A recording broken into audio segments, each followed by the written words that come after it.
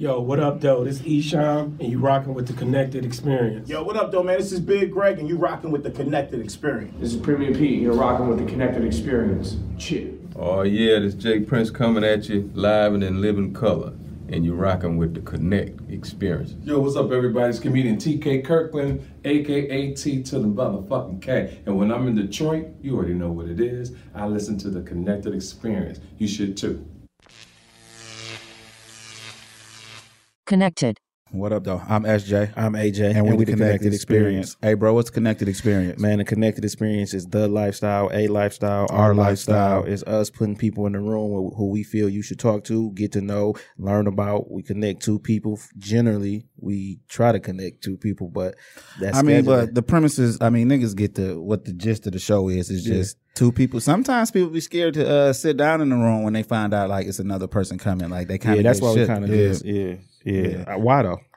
Because people are not about networking like they think. People think networking is like liking a nigga's picture. Yeah, they think it's that shit. So, well, that's part of it, but that ain't all of it. I feel like I'm a physical person, man. It's a physical world, man. And that's what I'm saying. I feel like when the internet started to take over, some of those basic people skills, people don't have those. You understand what I'm saying? So you would meet somebody who's so outgoing and everything online, and then you would be with them, and they like quiet and reserved, and they give us their own line. And you know what is an overused term, man? Introvert, man. If I hear one more motherfucker say that, introvert, man, like, God damn. Well, I think it's because people don't read the dictionary and stuff, so when they hear something that they never heard before that they feel like they identify with, they be like, oh, that must be me. But if they had been using these words or just reading these words and familiar with these words a long time ago, it wouldn't be such an influx on when people overuse terms and words. You got a term? I do got a term, and my term is humble, and that's having or showing a modest or low self interest of one's own importance. So, like, I might have said that wrong, but that's basically like kind of like downplaying yourself in a sense. Like, people say, oh, you should be humble. Like, you shouldn't, if you do this, some people don't want you to say that you did this. Like, I feel like being humble is like the biggest form of being narcissistic. You feel what I'm saying? Because you walk away like, yeah, I did that. Even if they think somebody else did that. Yeah. So that's like a play. That's American shit for you. You know what I'm saying? And I have a term also, which is public relations. It's the actions of a corporation, store, government, individual, and promising goodwill between itself and the public, the community, employees, and customers, etc. So basically, people have PR teams. So when something going right, the PR team probably set it up. When it's a crisis, it's a crisis management team. It's part of the PR team.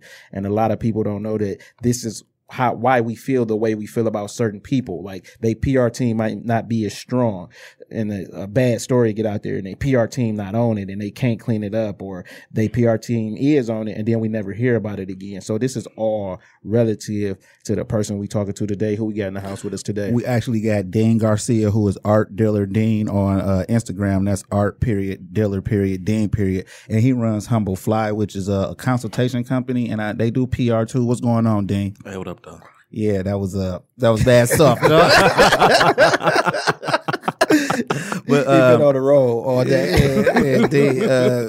Dean is 420 friendly. You know what I'm saying? You know, he off that medical. You know what I'm saying? Ain't nothing wrong with that, though. I just didn't get high yet today. You feel me? Right. But so if anybody been listening to the show for as long as we've been on, Dean is a real friend of the show. We actually met Dean because he was trying to book some other people on the show, and for whatever reason, I just told him, like, yo, if they don't come, that's cool. We know how the game go. We know that if we talking to Dean on behalf of somebody else, that person might not even know what's actually going on. So we didn't take that personal on. We did some great things together already. So what's going on with you, Dean? Nothing much, man. You know, just a new week. Yeah, getting ready for the week. Yeah, man. So let's get into your story. Why did you choose to be behind the scenes? Being an artist was too much work, man. Just like I say that from a professional standpoint, right? But also from a personal perspective. Yeah. And so I feel like I have the talent to be an artist, but not necessarily the discipline. Why not the discipline, though? Because, like, you deal with a lot of artists, so you kind of know what the discipline take, because I'm pretty sure you groom them, like, hey, you got to be on time and all of this. And these are also attributes that you have. Like, anytime you're supposed to meet us here, you hear early, like, you know what I'm saying? So those are the same qualities that a good artist would have. So why did you think it took too much discipline? Took too much discipline because I actually like doing all the things that you just said. Yeah. Like I'm more comfortable telling other people what to do. Yeah. And so me and Name Tag, shout out to him, we're just having a conversation about how a lot of people who can't do teach. And so like sometimes, you know, you have to accept that maybe you don't have what it takes as far as the determination. Yeah. So I was just one of those people who always had a passion for the business as well as for the stage. But it just so happened that the business actually ended up edging out. So you used to rap or something? No, I used to be like a singer-songwriter. Okay. Into like vocals and shit like that. So. Oh, okay. So you still can write songs though, right? I mean, yeah, I still do. You be sliding them shits to Keely like, here, I got your dick set right here. You know what I'm saying? But you know what though? People don't respect the talent, and that's been proven. Like for every time, no matter when it's talent. Like okay, so you take a person like LeBron James. You know what I'm saying? Like he got a basketball in his hand, and that's cool. But once you find out all the stuff you do behind the scenes, people start to love that more. It's like people just do not respect the talent. If you walk in the room with your artist and don't say that he the artist, and then like they starting to like him, and then once you be like, that's the artist right there, then they be like, it's like, oh, really? Like, you know what I'm saying? Like I noticed that a lot with everything that people do. They just don't respect the talent because I think it's because people don't see it as an actual real job. No matter once you find out like how much hard work go into it, how much dedication, somebody who working a job and get a paycheck, look at an artist like that's just for fun. And that's crazy to me because artists work way harder than people with regular traditional jobs. I wouldn't even call it regular because being an artist is a job. So when did you discover that you was a songwriter, singer, like type? I mean, I was one of those like church kids. I grew up like in the choir. Yeah. Church every Sunday. Yeah. Choir rehearsal once a week, that type of thing. Yeah. And so just really early on, like 5. So what you was an alto? I know a little so choir. Like sorta, yeah, alto. You know, we was in the choir. I met some real G's in the choir. Well, that's why I know. You know what I'm saying? We wasn't sopranos, we wasn't tenors, we was altos. Some people not even sopranos; they be falsettos. That's what dream of falsetto. That's why he worked because people were so used to a certain sound, and when he came out and embraced that falsetto, it just went crazy. Because like again, people thought it was new, but that's all choir talk. Well, you know, like not even that it was new, right? But Dream was just one of those guys who showed you how to use the tool a different way. Yeah, and so that was like really what made him stand out. And so like especially like in the Black community, right? Like we want everybody to have like that churchy singing voice. I just read a story on Motown, and that's how they hit the real lick because all the singers was church singers in real life, and they just put them on popular beats to create pop records. Yeah, I just read that. Yeah, so you remember the first song you wrote? Sorta. You ain't write it down. You don't still got it. I definitely don't still have it. I moved around a lot, and so it's a lot of stuff that that's just kind of like it lives on in my memory. Yeah. So you say you moved around a lot. This was all in the city of Detroit. Yeah, in the city of Detroit for the most part. I spent about 1.5 years in Saginaw. Yeah. What you was doing up in Sag Nasty, huh? what you was doing up there? It's a long story. My mom had met a guy. Yeah. And so we was up there for a minute. And then we left like in a rush. Family life. Let's talk about family life. Are you the only child? Nah, man, I'm the only boy though. I got 7 sisters. Are you the youngest? I'm actually right in the middle. Oh, that's tough. Yeah, that's tough, man. 7 sisters, man. God damn. It is. But shout out to them, though. Them my niggas. You grew up Afro-Latino, right? Because you told us about what that term actually meant on a previous show. So when you say you was going to, what part of, what half of you, or is it all, what's the Afro, what's the Latina? So on my paternal side, my dad's side, his grandfather, my great-grandfather, was from Port Veracruz, Mexico. Okay. And so somehow he moved to Kansas and ended up getting deported back to Mexico. And so like my cousin tells me that it has something to do with the railroads, right? And so like at the time that they were offering people like in bordering countries job, the American way. Come build the country, then we gonna get rid of it. Exactly, right? The American way, And so like my great grandfather is somebody who got caught up in that, but my grandfather met a woman named Jane Tidwell in Kansas somewhere. She was like a socialite, and he was like, a little scrub kid. And so they moved from Kansas to like Chicago to New York, and then they like settled on the southwest side of Detroit. That is crazy. Like I always love to hear like how people got to where they from. You know what I'm saying? Like our great grandfather, he's from Ethiopia. He came and just went to Philadelphia, like and picked the last name and too. picked the last name and went to Philadelphia. So that's how my grandfather and them got to Philadelphia. And I'm like, I wonder why Philadelphia. And he was a doctor, so maybe back then it was prevalent. Maybe they needed black doctors or something like. Or maybe somebody else was already there that he knew. You just never know. You just never know, because like how you just said, the Southwest side, like a lot of Mexicans and Latinas end up on the Southwest side of Detroit, Michigan. For those who don't know, that's like where the Mexicans live in Detroit. If you meet a Mexican and he ain't from Southwest, you kind of like, yeah, right. You feel what I'm saying? So I wonder why is that the Southwest side of Detroit, like for the Mexican population, like Dearborn is for Arabs and stuff. That stuff always like boggles my mind. Like the first one who settled there just was like, all right, I'm gonna just tell everybody this cool right here. You know what I'm saying? So that's dope. So like growing up, like did you embrace your Latino roots, or was this something you found out later? It was just always something that we joked about, because obviously, you know, I'm like black as fuck, right? Yeah. But I have a super Spanish name. So like my first name means Man of the Angels, and then Garcia means whatever that means, right? It means Jackson in Spanish. Probably. It's like it's a popular ass last name. Right. But that was just like something I like to like joke about. But I had cousins, fortunately, who were a little more in tune with like with being proud of that energy. Yeah. And so I just kind of, you know, I was more so like impressed by the meaning of the name overall, more so than it being right, Spanish or whatever. Yeah, because like and so like actually one of my cousins who studies it, he was telling me that basically how we broke it down was it just means that one ship landed one place and another ship landed somewhere else, because it's still African descent. Right. And so we ended up in these places, you know, by way of the African slave trade. Right. So.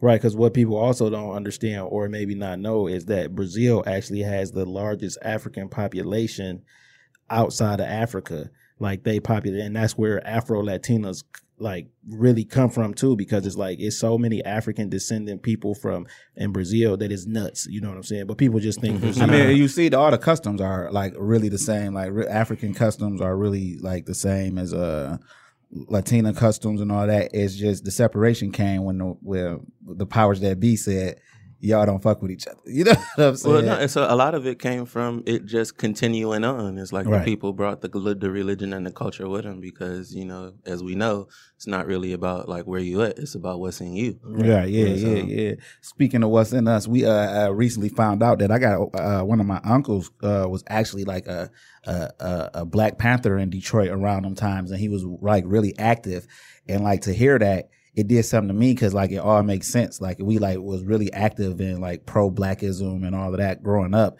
as kids. And when I look back, I'm like, where did we learn that at? Like, where would we get that from? But the shit be in you. It ain't on you. I could wear as many Malcolm X shirts as I want. And that shit, if it ain't in you, it ain't in you. So when we heard that with did you know that already? Or you was finding out when I was finding out too? Yeah, and that was a big deal for me. Like I walked away proud, like after I heard that, like, okay, so uncles with the shit, it makes sense. And it also makes sense. They probably been watching us our whole fucking lives, because you know, basically he was banned from America. He was banned from America. Israel. You know what I'm saying? And once he moved, anytime they would try to come back in the country, you know what I'm saying, they own them from at the airport or, you know, beforehand, because if I book a ticket from Israel, they already wondering what you coming over here for. You know what I'm saying? And he had changed his name.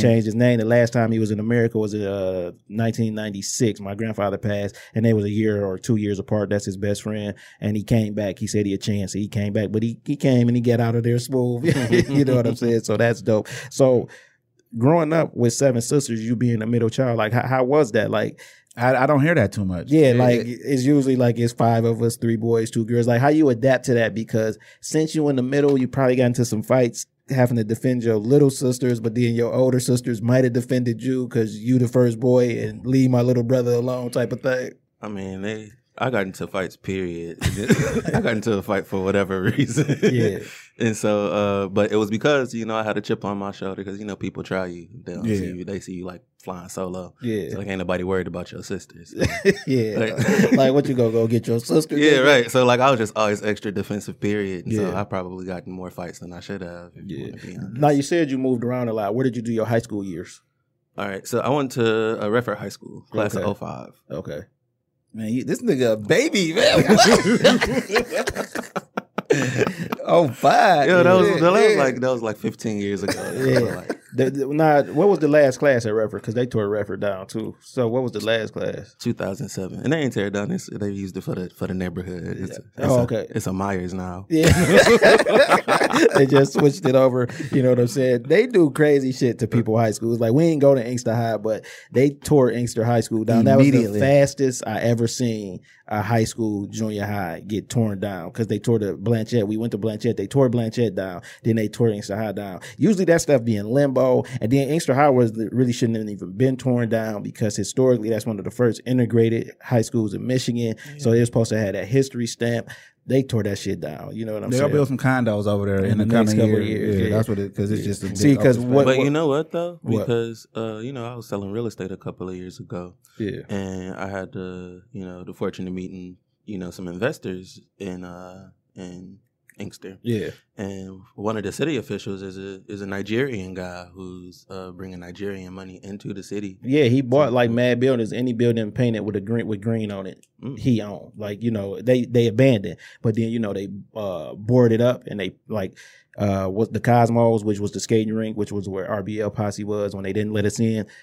Is painted. You got the green paint. I think KRS-One performed at the Cosmos and shit too before. Yeah. So I know what you're talking about. I don't know that person, but I know what you're talking about. And you got to remember too, at one point Inkster missed out on a Walmart that ended up being in Livonia, right? And it was supposed to be in that space. It was supposed to be over. They wanted that space over there. So when they missed out on that, they probably thought we won't miss these opportunities again. But look though, do you really want a Walmart though? If you really that's why they missed out on it. Like the mayor at that time wanted it so bad, but everybody else is like, what's that go bring to the city? Yeah, that Walmart come through and just shut shit down. Anything, whatever. Just like the way purportedly the way that they treat their workers, especially around the holidays, and like their unwillingness to give them benefits or a fair wage and shit. Like they come into these communities or these places where people need the work, they go, maybe need the work, but you supplying a need, but are you really meeting the need if it's still gapped?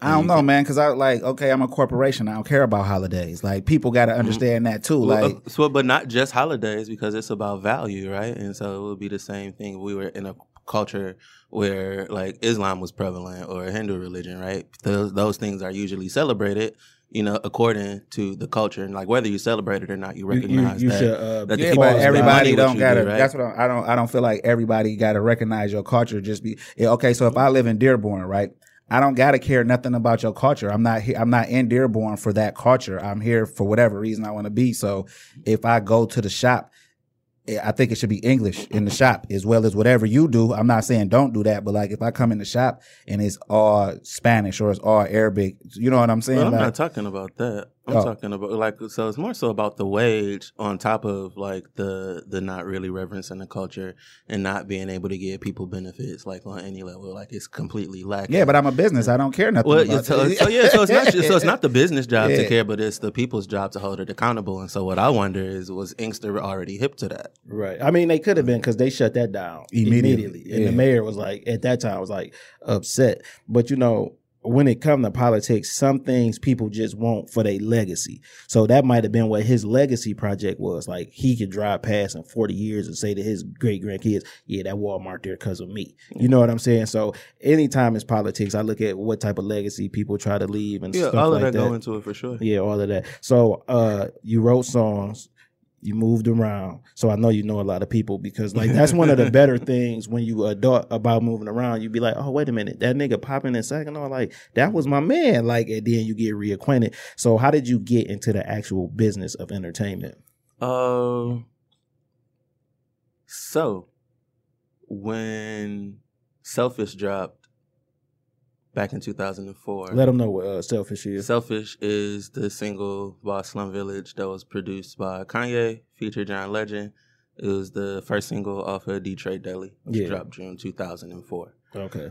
So you were still in high school? Yeah. Okay. So this was junior year going into my senior year.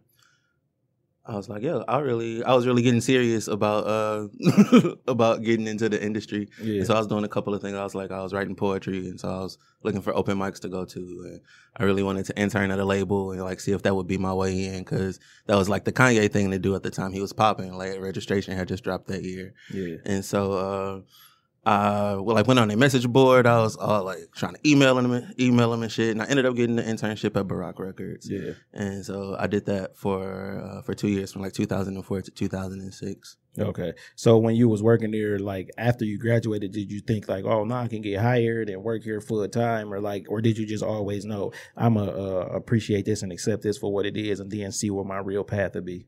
Well, it actually ended up turning into a paid internship. Okay. But at the time while I was still in school, I was really just focused on making it a part of my life. And so the way that I integrated it was joining co-op. Yeah. Right. Yep, right. I did co-op in DECA.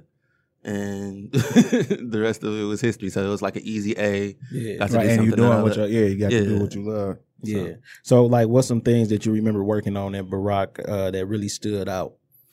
Because that label was popping for a long time, and then I know they had an international presence too, right? Yeah, in a way. Yeah, like what's dude's name? Black Milk. Black Milk. Yeah. So Black Milk was there as a part of BR Gunna, which was the production duo that had ended up producing the majority of Slim Village's work after Dilla had left. Okay. And so by the time I got there, it was just Elzhi and T3. Yeah. And so I remember that being like a really dope project, D-Trade Deli, because it was their first project with a major label. Yeah. They were being distributed with Capitol, even though they were Barack signees. And so this is all stuff that I was excited to learn about, because I was reading like everything you need to know about the music business at the time. So What volume? Edition 3. Yeah. So like circa 2003, that was the one I bought. Yeah. And so I remember D-Trade Deli being dope. They got like a Mountain Dew placement off of it or something, or we were like campaigning for a Mountain Dew placement. Yeah. But it ended up being like a Chevy placement for a song. That Oh was like yeah, but on that album. commercial, they song was in the Chevy commercial, right? Yeah, but that was on a later album, and so I remember that one. Della was in out. that commercial. You know, that's how I remember it. Yeah, I remember. I remember that. Yeah. Yes. Yeah. So that was towards the end while I was there when they did the Ease Up commercial, because that was strictly BR Gunna, only T3 and Elzhi, and it was just Barack Records release. Oh, okay. So, but other than that, the main thing that stands out right was they did this thing called Super Tuesday. Yeah. And so it was like this super underground triple release, right? So it was Athletic Mike League, Jungle Jim Jungle. It was Fat Cat, the Undeniable LP, and it was BR Gunna Dirty District 2. Yeah. And so like that was because music used to come out on Tuesdays. That's why it was a Super Tuesday. That's why it was Super Tuesday, because music dropped on Tuesday. Yeah, So the good old days. the good old days, right? Yeah. So after leaving Barack Records, what was your next? What was next for you after you left there? Oh, I was really trying to walk the line between being an artist or like trying to work with other artists to like help them put their shit out. So I just ended up being grown, had to get a regular job, but I still wanted to freelance, so to speak. Yeah, stay in the mix. Yeah, stay in the mix. And so I was really doing really well as a performance poet. And so I was at all the open mics probably about 3 or 4 times a week. Yeah. And, that led to me managing a couple of like projects for poets, because like releasing the poetry CD was the thing to do at the time. Is that not a thing now? I don't think it's as much as a thing as it used to be. Yeah, but no, they were like doing. It was like you would do a chapbook or like a poetry mixtape. Yeah, and so I would help them set up their releases for stuff like that, and that's how I got into like writing biographies and stuff. Yeah, the guy who writes biographies, who does not have a bio.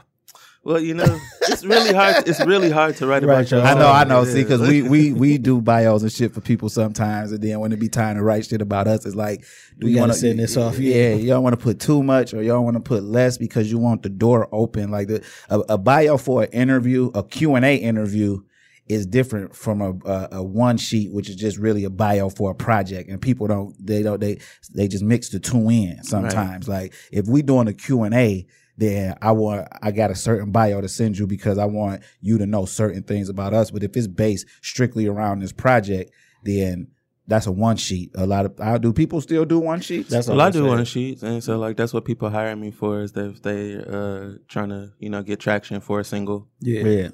I'll hook them up with a one sheet. I'll write a bio that's specific for the one sheet, like you're saying. Yeah. I'll write a long form one if that's what they need. Yeah. But so that's all a part of building your brand assets. And so Who was your first paid client? The first person that paid you when you was like, okay, I just made a couple dollars doing this. My first paid client was a guy named Bernard Bentley, who runs a clothing line called Love Life Swagger. Yeah, I know. Yeah.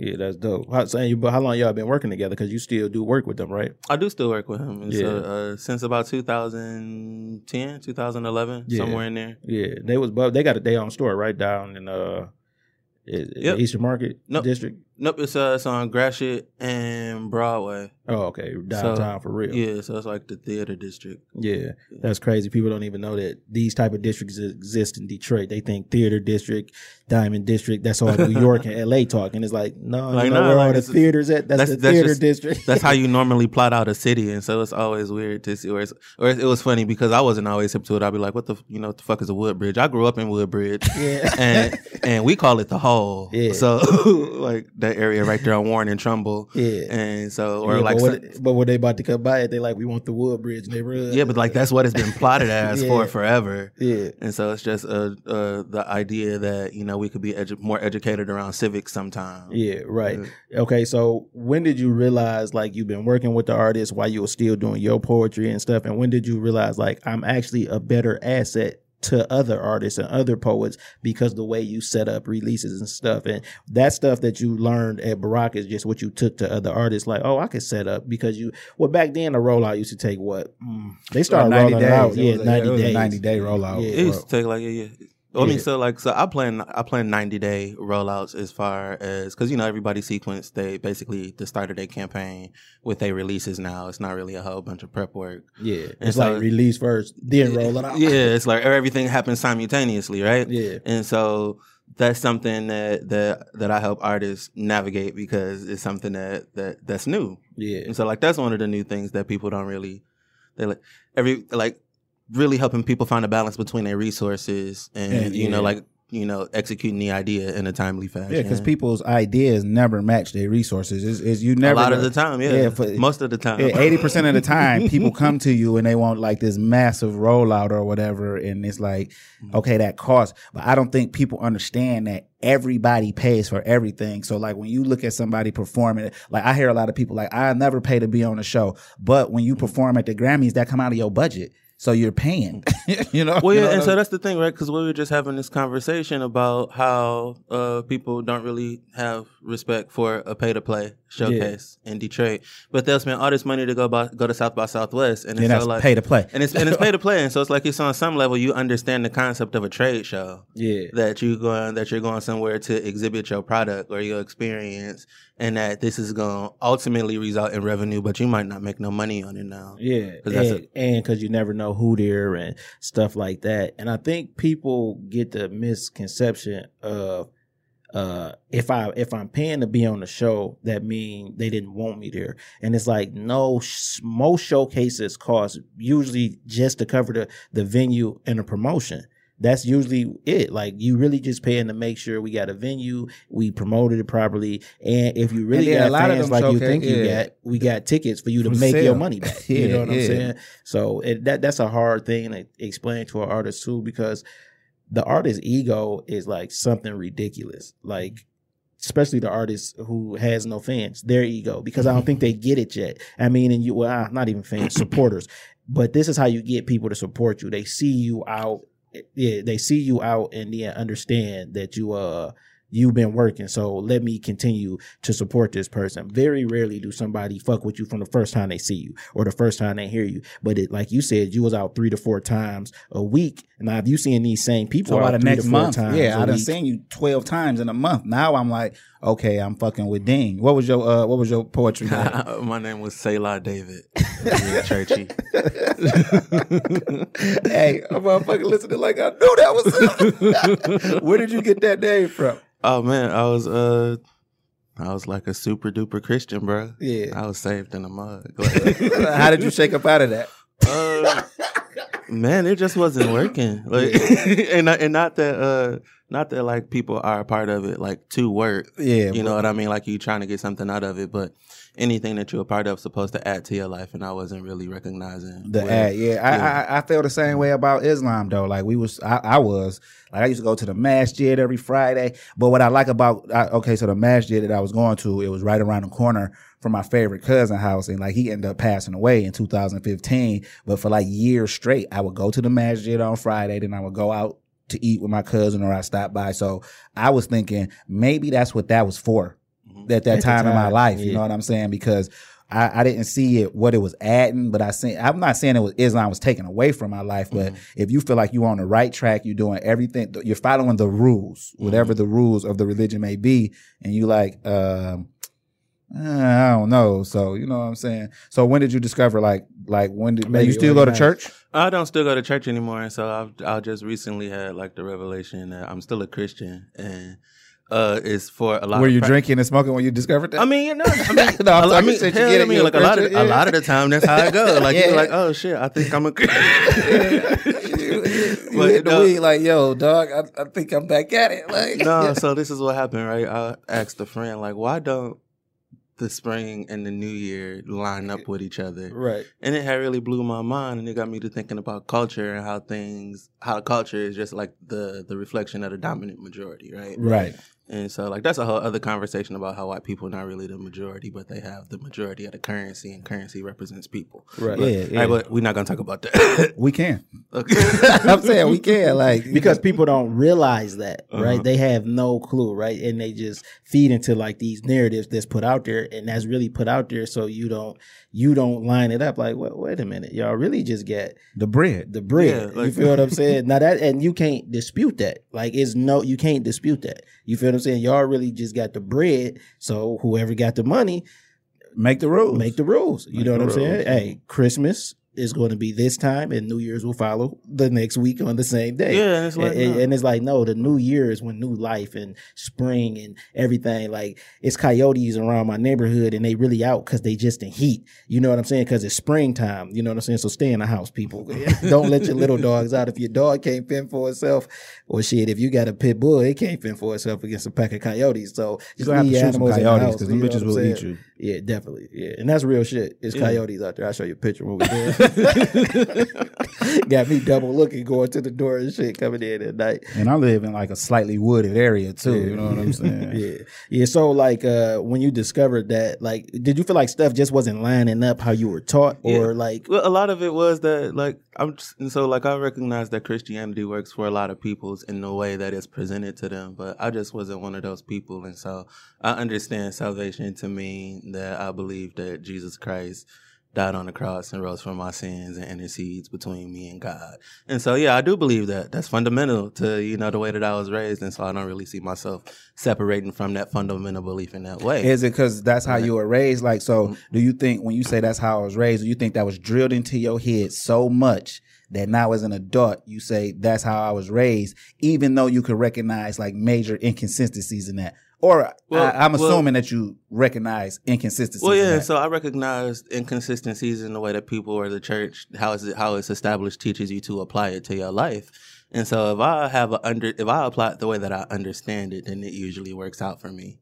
But if I apply it because a preacher said so, or because this is how I seen the deacon do it, or because this is what we send in the men's group, then 9 times out of 10, it's not going to work out for me. And so I'm not saying that it's wrong or that it ain't real. I'm just saying that it don't work. Right. It ain't just that way it was presented. Yeah, but as far as Christianity, if I'm a Christian and I have this revelation that it doesn't work for me, then I have the responsibility to critique the system that I'm a part of. Right. And so like that's a big no. The system. You know what I'm saying? Yeah, but you got to do it, right? Like, because if you a kid and you ask like, well, wait a minute, I know a virgin to mean this, but you telling me I'll even buy that part. You know what I'm saying? I won't buy that though, because even though we use the same words, the meanings was different. Back then, a virgin meant just somebody who wasn't married. You feel what I'm saying? Somebody who didn't have a husband would be considered a virgin. Now you're just considered single. So the verbiage, I think the verbiage and the language barrier, like we reading the King James version of the Bible, and I'm saying we because that's the widely sold version of the Bible, which was written by Shakespeare, but he couldn't put his name on it, so he put little things in there to let you know at the time that he was the author of it. So people don't understand, like when it comes to religion, kings, queens, the king could commission you to do whatever he wanted. And since you wanted to be in the good graces with the king, you would do it. Absolutely. I don't even think that they realize like this might live on forever. Because the next king could have came, wiped that Bible out, and commissioned his own. And we might have a king Solomon version. So, I mean, I think organized religion is the biggest form of control. And if you put the organized religion and then you put the currency and stuff like that, you got the ultimate control. And at the end of the day, that's what these countries, England, Europe and America, that's what they want to do. They want to control. People don't realize America to them only exists because they didn't want to follow the religious practices. So the poor and sick and people who didn't want to got on a boat.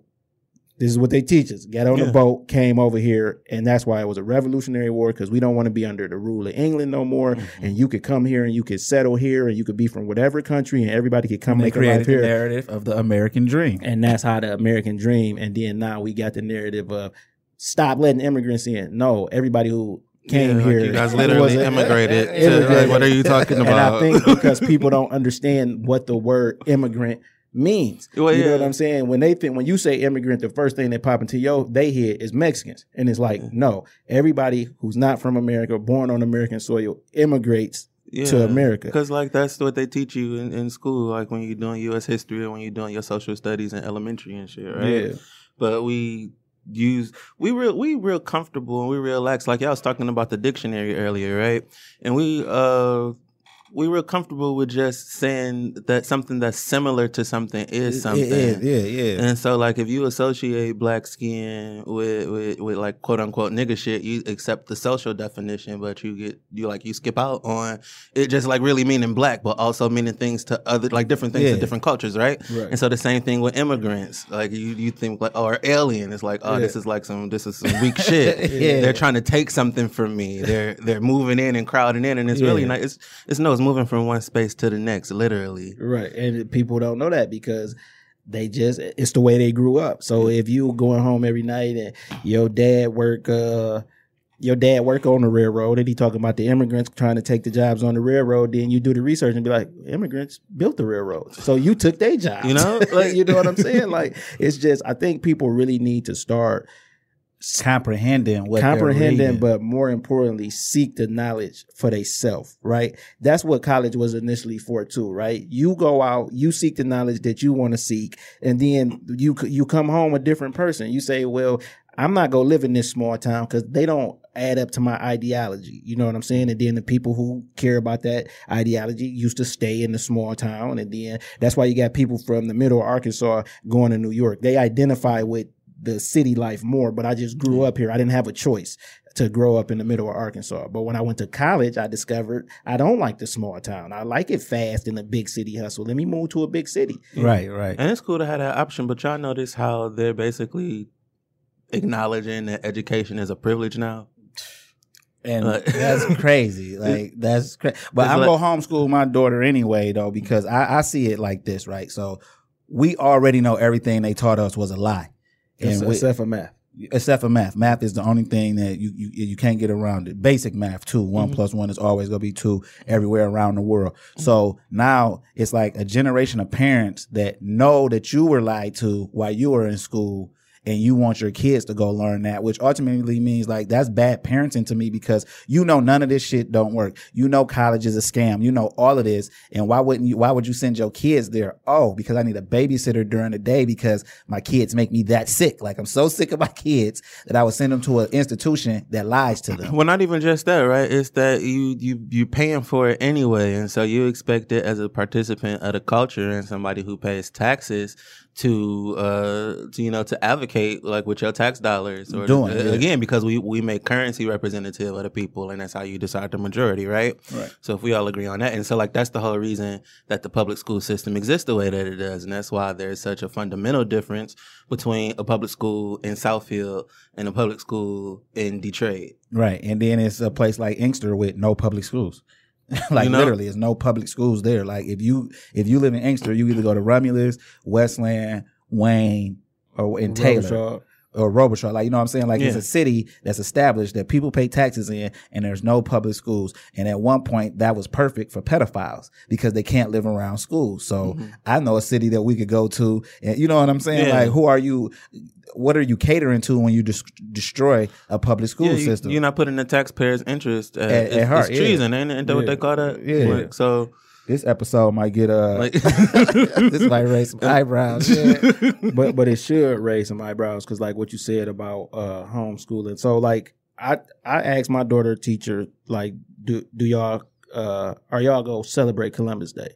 She like, well, she's like, no, I don't. Like, come on, like I'm a teacher, I don't push that narrative. But in that same school, some teachers do, and it's like, why would you celebrate that? Because you're not acknowledging. First of all, you tell us whoever discovered the land at that time, that's who they named it after. But this is America. So that's already telling us you lying to us. If you're saying that Columbus discovered America, but we not calling it Columbus, we calling it America. So who discovered it? That's one. Then you're not telling them why he was even on the quest. What type of person was he? He was actually on his last leg. They didn't even want to give him the money. And that's why you have something called the West Indies, because this fool thought he was in India. So that show you that the navigation was off. And they also don't teach you the people on the boats. You know why the navigation was off? Because the person next to him, who was actually a black and a Mason, was so upset with him, and he getting all the credit for what he did do good. Since you going to India, I'm gonna show you how you don't even know how to navigate a boat. You're the captain of the boat, don't even know navigation. So it's like, how can you say you celebrating that and everything you telling them why you celebrating it is a lie? You know what I'm saying? Like what's the actual legacy? Yeah, like that's what I'm saying. Legacy. Like whoever in the Columbus family, if they still exist, they can always say, oh my, whatever, discovered that. But it's like, I can't come to your house and see you living here, then walk in like, yo, I just discovered this house. If you know what I'm saying, how are you discovering a land that like is a functioning society already? You didn't get here and it was people hiding in the woods not knowing what's going on. You pulled up to the boat dock, jumped off, and they welcomed you with open arms. And then y'all, the white man way, killed people. Yeah, I mean, it's the white man way. Like that's just what it boiled down to. Like historically, systematically, like that's the white man's way. Like we befriend you, we murder you, and then turn y'all against each other. Whatever y'all are, like you know what I'm saying. That's the white man way. So speaking of legacy, you are actually a part of Beaver the Diva's legacy because you. How did you meet her? Beaver's actually the one who hired me at Barack Records. Oh, okay. Yeah. So you was getting her coffee and shit. No, so I was actually like picking up her daughter from school and like getting Wendy's and shit, just all kind of stuff. But she actually ended up leaving the company like shortly after I came on. But that was just always somebody, we always had love for each other, and so we had a lot of fun working together when we did. Was it a lot of pressure on you when she left? Like, did she teach you so much that when she left, they looked at you like, well, you studied under Beaver, so... Barack was one of those places where it was just like, it was really easy to work with them because it was such a family oriented thing. Didi and Ray. I mean, not Ray. Didi and RJ are a married couple, and so they were in a group together, and then that's how they got the studio and the label. Oh, so it's just family. Oh, so that's a real family business. Yeah, so like and young RJ is their son, and he's an artist in his own right now. And he's actually a member of Slum Village at the moment. Like he tours with T3. Oh yeah. So because he DJ too or something, right? Yeah, he does a little bit of everything. Yeah. So he was the other member of BR Gunner. It was him, Black Milk, and Fat Ray. Yeah. When's the day that you like discover like I'm really good at being behind the scenes? Like I'm the guy. Like not being humble. Like yo, I'm fucking good at this shit. Man. Honestly, you want to know the truth? Yeah, well, we only want to know the truth. Timestamp that. That's when he started telling the truth. Go ahead. Every now and then it hits me, but like the thing that immediately comes to mind right now is booking Jay Prince for the Connected Experience last year. That was dope, and that actually. So you like we hollered at him, and you hollered at him, and. It was because two people told him about this. Like, but even the idea of like teamwork being like a realistic thing, and that like having a reference point for that, and like because teamwork isn't something that people that we're necessarily known for. Yeah, people don't do that. But what they do. But one person always wants to like the most credit, like because once they told us that they got two people mentioning it, we knew we were one and we knew you were the other. They didn't know that, like you know what I'm saying. So in their head, they like, okay, first of all, why more people didn't reach out? That's on them. Probably because they were scared though. Like we get that a lot. Like a lot of people be scared to sit and talk with certain people. Oh man, y'all be having me reach out to all kind of people that I just normally wouldn't talk to. It'd be so cool because like it'd be like, okay, this is my opportunity. A lot of the time it'd be people that I was looking to connect to. Now, this is a question I always want to know. The person you were supposed to book for us, do you still work with them? No, that was just like that was actually a favor for Biba. Was it? Yeah, but it was just, didn't really work out at the time. Yeah, they're still cool people though. I think I'm happy that didn't work, though. They have a show on your network, if I'm not mistaken. He really don't though. You know what I'm saying? He do, but he don't. But you can't have a show if you ain't recorded. You know what I'm saying? Hey, too motherfucking shades. You know what I'm saying? Like, I'm happy that actually didn't work out though, because I don't think that it would have built this relationship as good as it did because it would have just been regular. Okay, I booked them. You know what I'm saying? Like, and I'm happy that didn't work. You know what I'm saying? Plus, that would have been like some mad goofy shit. Like, it wouldn't have went over well with what we do. Right. Because we wasn't connected with nobody. Because I don't know if people know, but like if somebody on a press run, we don't want to talk to them. You feel what I'm saying? Because then first of all, people still don't understand what a podcast is, right? I always have to explain, like, talk radio that live forever. You know what I'm saying? And I trademark that in case they want to try to use that. You should definitely do that. It works. Talk radio that live forever. But once you got to explain it like that, that don't even really work for everybody's press run because they think radio, so they think, I'm gonna just be there for 10 minutes and they can edit it up and then it's gonna go, or is this live and stuff like that? And it's like, you don't even know what a podcast is. You really shouldn't even become sitting down with anybody. What did you do yesterday? What you do yesterday? I don't know. You know what I did? What? I went on Amazon Prime. I went to search. I typed in Chewy and I watched that short comedy. You know why I watched that short comedy? Probably because you executive produced it. Probably. Yeah, but no, sure because people can relate to it. And everybody who watches that, I guess people having dogs and then breaking up and it's whoever gets thing. this is a big thing in America. Like, bitch, take the dog. Get the fuck out of here. No, it's not that simple. You don't think so? No, it's not. That's why it's a big thing, because if it was that simple, I want the dog. Yeah, so everybody I would out keep there, my dog. You would keep Pepper? Yeah, everybody can leave if Pepper can stay. Yeah. I'm joking, family. You're not joking, man. Like, I am. Pepper a cool dog. But that's what people should do. They should go to Amazon Prime TV, go to the search bar, click in Chewy, watch Chewy. It's only 25 minutes? 27. It's a short in the real form of being a short film. And what was the basis of that movie? Like, who executive produced that? Me, you, and Casso. Yeah, y'all never give Casso his credit. A nigga who's so big on credit don't never give Casso his credit. Every time I post about it, nigga, I just don't call. I just call him his real name. Yeah, but he wanted his street name out there. Oh, okay. Well. Yeah. So you actually live a daddy-daughter life. How's that for you? Our daughters actually got the same name. So everybody in them coming up grades is gonna be like 10 Avas in one class. Yeah, man, that shit was so funny. You think you being like clever or original or something. Yeah. You be like, oh no, we all were. Yeah. But no, it's really good, man. She lives in Flint right now, so we're doing a lot of FaceTime, man. Now, how was that with the water? This is a real question. Like, how did when they said that they was moving to Flint, like, did you have some like major concerns? Like, I never really had any major concerns because my daughter was born in 2014. So the first couple of years of her life, they lived in Wixom. Oh, okay. But her family lives in Flint Heights, or Flint Township, I'm sorry. And so that's the suburb of Flint. And so their water systems are private out there. So so that means that your daughter lives around. So like, where they got good water in the area, like cute little cul-de-sac type shit. Like, like here go Flint. Whoop, there go Flint Heights. Back to Flint. Yeah, exactly. Yeah. Do she display any signs of wanting to be in the business because she see what you do? Not just yet. She just always like, I'll be out there in the lobby and she'll FaceTime me like, what are you doing? Like, I'm at the podcast, I'm at the studio. She wants to walk around and see, and so we buy her little instruments and stuff like that. But she play instruments now? I mean, she 4, so she got all the toy stuff. Yeah, trying to see which one she keep in her hand. Yeah. My daughter, I'm thinking she leaning toward gymnastics. Man, I bought her a beanbag chair, and she just cannot stop flipping off the couch onto this beanbag. Oh yeah, she does that too. So like, she go to the little toddler tumble type shit. Yeah. See, my daughter only 2, so I'm about to get her off into that. See what I'm gonna just toss her out there, see whatever she like, and then what I'm saying, nurture that, because I don't care what you do as long as you like for real focus, especially if I got to pay for this shit. Like, you know what I'm saying? If I got to reach in my pocket, you got to tell me with the moment you don't want to do this shit no more. Let me know, and we out. No, she got to finish what she started, no matter if she like it or not, because then what type of person would you be raising to think that just because my father was paying for something, I can stop when I want?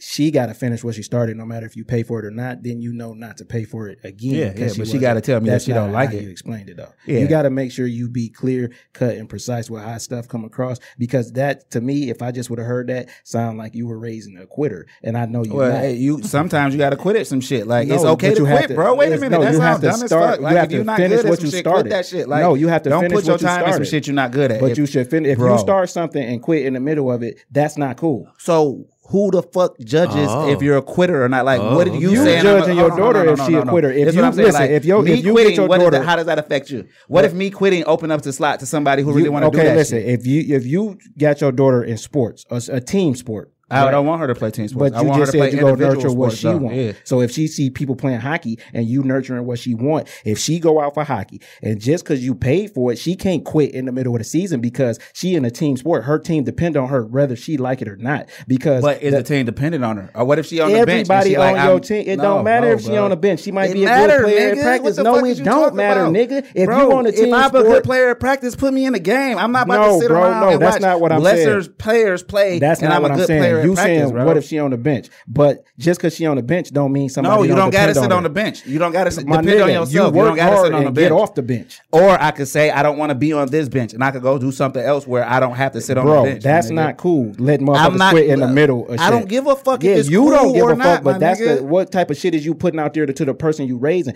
If You don't have to do what you don't want to do. That's what I'm telling you. But If you that's don't not wanna cool do- if it's a Cool team to who? effort. Cool to a nigga on the my team. nigga, if I'm on a team, if you on my team, Yeah. and you don't want to be on my team, get the fuck off my team. You not in the middle of the season, Yes, nigga. get off some- what? Not You in the middle sound of the season. stupid, No, bro. you sound stupid, My bro. nigga, All you stop know is talking to me team. No, about you teams, stop. bro. What the All I fuck? know is team, but everybody don't know that. Right, that's so why how you- can all I know is team? You can't explain team to a motherfucker who was not But you born can on a team. show them. No, you can't show team, my nigga. It's 1,000 sports leagues with niggas with teams who wasn't born on a team who play good on a And team. guess what? If I'm a good player, right? And I'm it not comes down saying to a good player. See, no, you you're not saying, listening. you Listen, equating man. player with being on a team. Some people good for the team, nigga. No, You but some understand what I'm people saying? not. If I'm not good for the team, Then I don't wait wanna to be the here. end of it. I'm gonna leave now, No, and I can you open up leave that at the spot. end of it, Bro, because how are you gonna people tell me? depending on you. You feel what I'm saying? But You I can't- depend on me more than I depend on anybody else. If it's other people and me, I put me. That's You do too. not a team mentality. And Yeah, no, I Sticking don't. around don't make you dependable either. Right, that's what I'm saying. If I don't wanna do it, no, I'm saying like, okay, listen. Okay, that's just my ideology. I'm not teaching if you don't like something, you said you wanted to do it. I also invested money just because I don't want to keep paying or you don't like it. No, you go see what you started all the way through. Why? Which could be hurting. No, It could be hurting more than helping, listen bro. to what I'm saying, bro, because you keep talking while I'm talking. This has nothing to do with sports. That's why America like it is, because niggas are quit in the middle with some shit. No, that's not why. No. America is like it is bro. because it's blindly loyal. And Right. so I think No, that, but Exactly. Don't be. Listen, bro. If my daughter is on a basketball team and she don't want to be on that team no more, don't waste your motherfucking time. why don't she man. want to be on the team? For whatever reason. It's not for whatever reason. reason. She might not be working hard, so she don't understand that you really not getting in the game because you ain't working hard. All she doing is coming home to you saying they ain't putting me in, and then you find out. When you go to practice to watch her practice, they not putting you in because when you get to practice and people supposed to be running laps, you ain't even running the laps. Well, guess what? You don't But she deserve wanna to be quit. in. But then she So wanna if you- quit. If you're not if you're at practice and you're not practicing, and because you don't want to be a part of this, don't waste nobody's time. Because while you're on that spot, wasting that time, it's somebody who's working hard who would love that opportunity. So give that person in the middle of the season, at the end of the season, at the beginning of the season. If it's somebody else who working hard and deserve that spot, and you just there taking up space, get the fuck out the way, dog. No, dog. Yes, you dog. work hard because you said Hard you was work gonna be do not- here. You Just work to- hard because you said you was And gonna we be here. just discovered that you're not working hard. So get out the way. No, get out finish my way. this shit, then No, get don't out the finish. way. So Yes, if somebody doing something for you and they not doing a good job, you telling me you go tell a nigga finish what you started? No, because dog. if somebody doing something for me, I'm probably paying them so I can fire them. Quitting, But and that getting ain't fired that ain't is finished two what you different started. things. What That's if the two nigga like different things. I'm trying to see it through, dog. I'm No, trying to see it that's through. two different you things. saying two why I different can't, why I things. can't I'm fire not. myself? Why I You gotta feel be what I'm saying? quitting? Why- why I just fuck it, I why fire can't myself from this? recognize that 'Cause my what you aptitude said- or my interest ain't really like at this level. My nigga didn't research some shit before you get it. No, bro. Well, yeah, What well, the- yeah, that too. No, that too. that's exactly Research, it, my nigga. but- I've been a coach, nigga. So but when making you me see finish motherfuckers, ain't the thing. Making me finish ain't the same as me researching before I finish. if before I you get into research some something. shit and you really do the research, so say we talking basketball, then you will see at practice motherfuckers got to run laps and do layups. Well, yeah. So if you're not prepared to run laps and do layups and do suicides and all of that shit, But I researched it. Hold on. But I researched it. After I researched it, I said, let me give this a shot. Then I get there and I see I don't want to do suicide. I don't want to. It's not worth it to me. I shouldn't be here. After the research, after the money, 3 games into the season, I realized that, you know what? I'm not a basketball player. Maybe I'll be a better coach. You don't realize it until you practice it, until you in the game, bro. Because driveway basketball is not the same as organized basketball. I'm just saying, dog. I'm just saying. I ain't telling nobody to quit. I'm telling you to quit. That's like I'm telling you to quit. So let's basically asking, do you want to raise kids who finish what they start or who make more informed decisions? I want to raise kids that make more informed decisions. Okay, so say she do this every time. That's not even an informed decision, nigga, because you telling her and providing the example. If you don't like it, quit. Oh no, we ain't talking about letting bad habits fester. Like that, a bad habit will fester. You do some shit 3 times, nigga. That's a habit. Well, I ain't gonna let. And I ain't saying your daughter either. Though. I ain't gonna let nobody waste my time, and so especially not my kids, because that's not how I want my kids to value it. Right. But like part of wasting time is doing stuff so just for the sake of doing it. Yeah, like.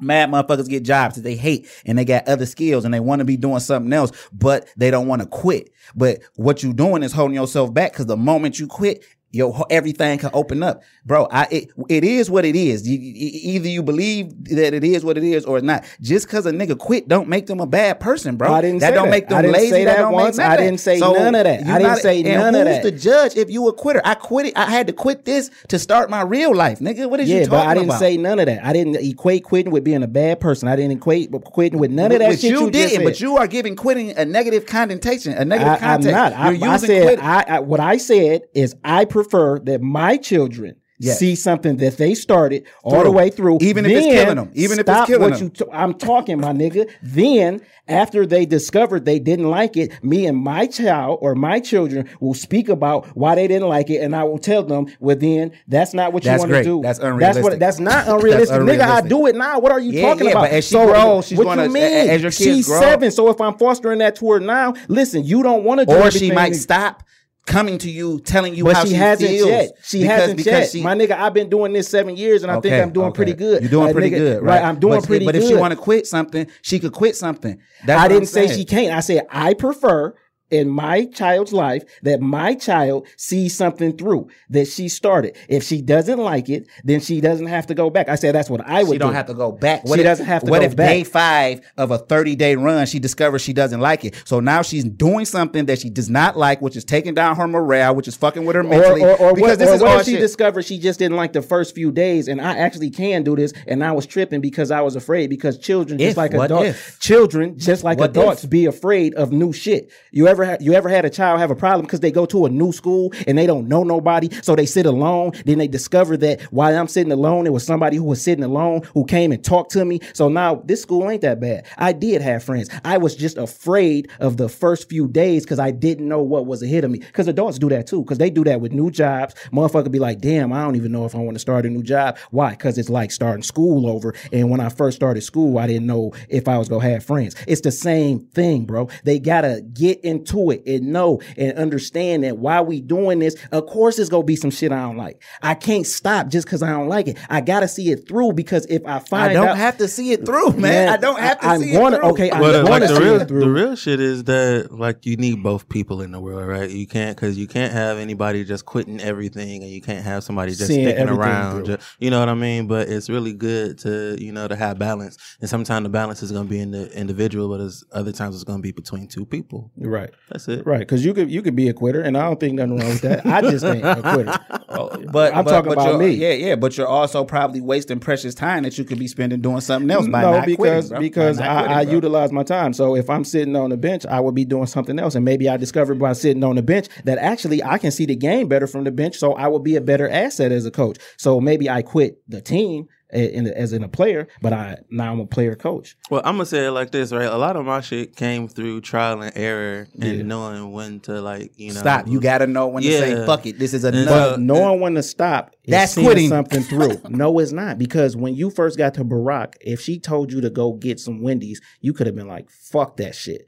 I'm not here to get no Wendy's. I'm here to learn the music business and learn the entertainment business. But you didn't. You went and got the Wendy's and you picked up her daughter and you seen it through. And now you sitting here because you discovered that I'm actually way better behind the scenes to other people, because you might still be writing songs trying to get you a hit as Say La David. As Say La David, because you didn't quit, because you still can hear some music. You still can hear Keely singing and go in there and say, no, sing it like this, because you learned that. But you just don't do it now. But did you quit, or you saw that through and said, "Oh, hold on, we don't know what he saw through." Well, because when I quit Barack, it was at a time where that was really like the only thing I had going for me on the like professional side, like aside from being an artist, and so it was really a thing about whether should I like keep it going, just to say that I'm a part of something.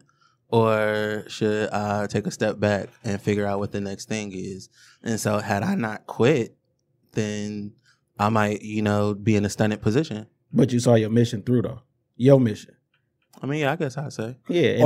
Or the mission could have changed. I think if he set out to be a singer-songwriter, that mission ain't incomplete or is not completed yet, but he just quit one part of what he was doing. I mean, because I'm not even doing the thing that I thought I left Barack for. And so like that's kind of the thing. It's like I thought I wanted to be like a pastor or something at one point, right? Yeah. And so what was gonna be your pastor day? I mean, it was DeAngelis Garcia. That's my real name. Oh, so. Hey man, niggas is doing business ass to get them taxes right. You feel me?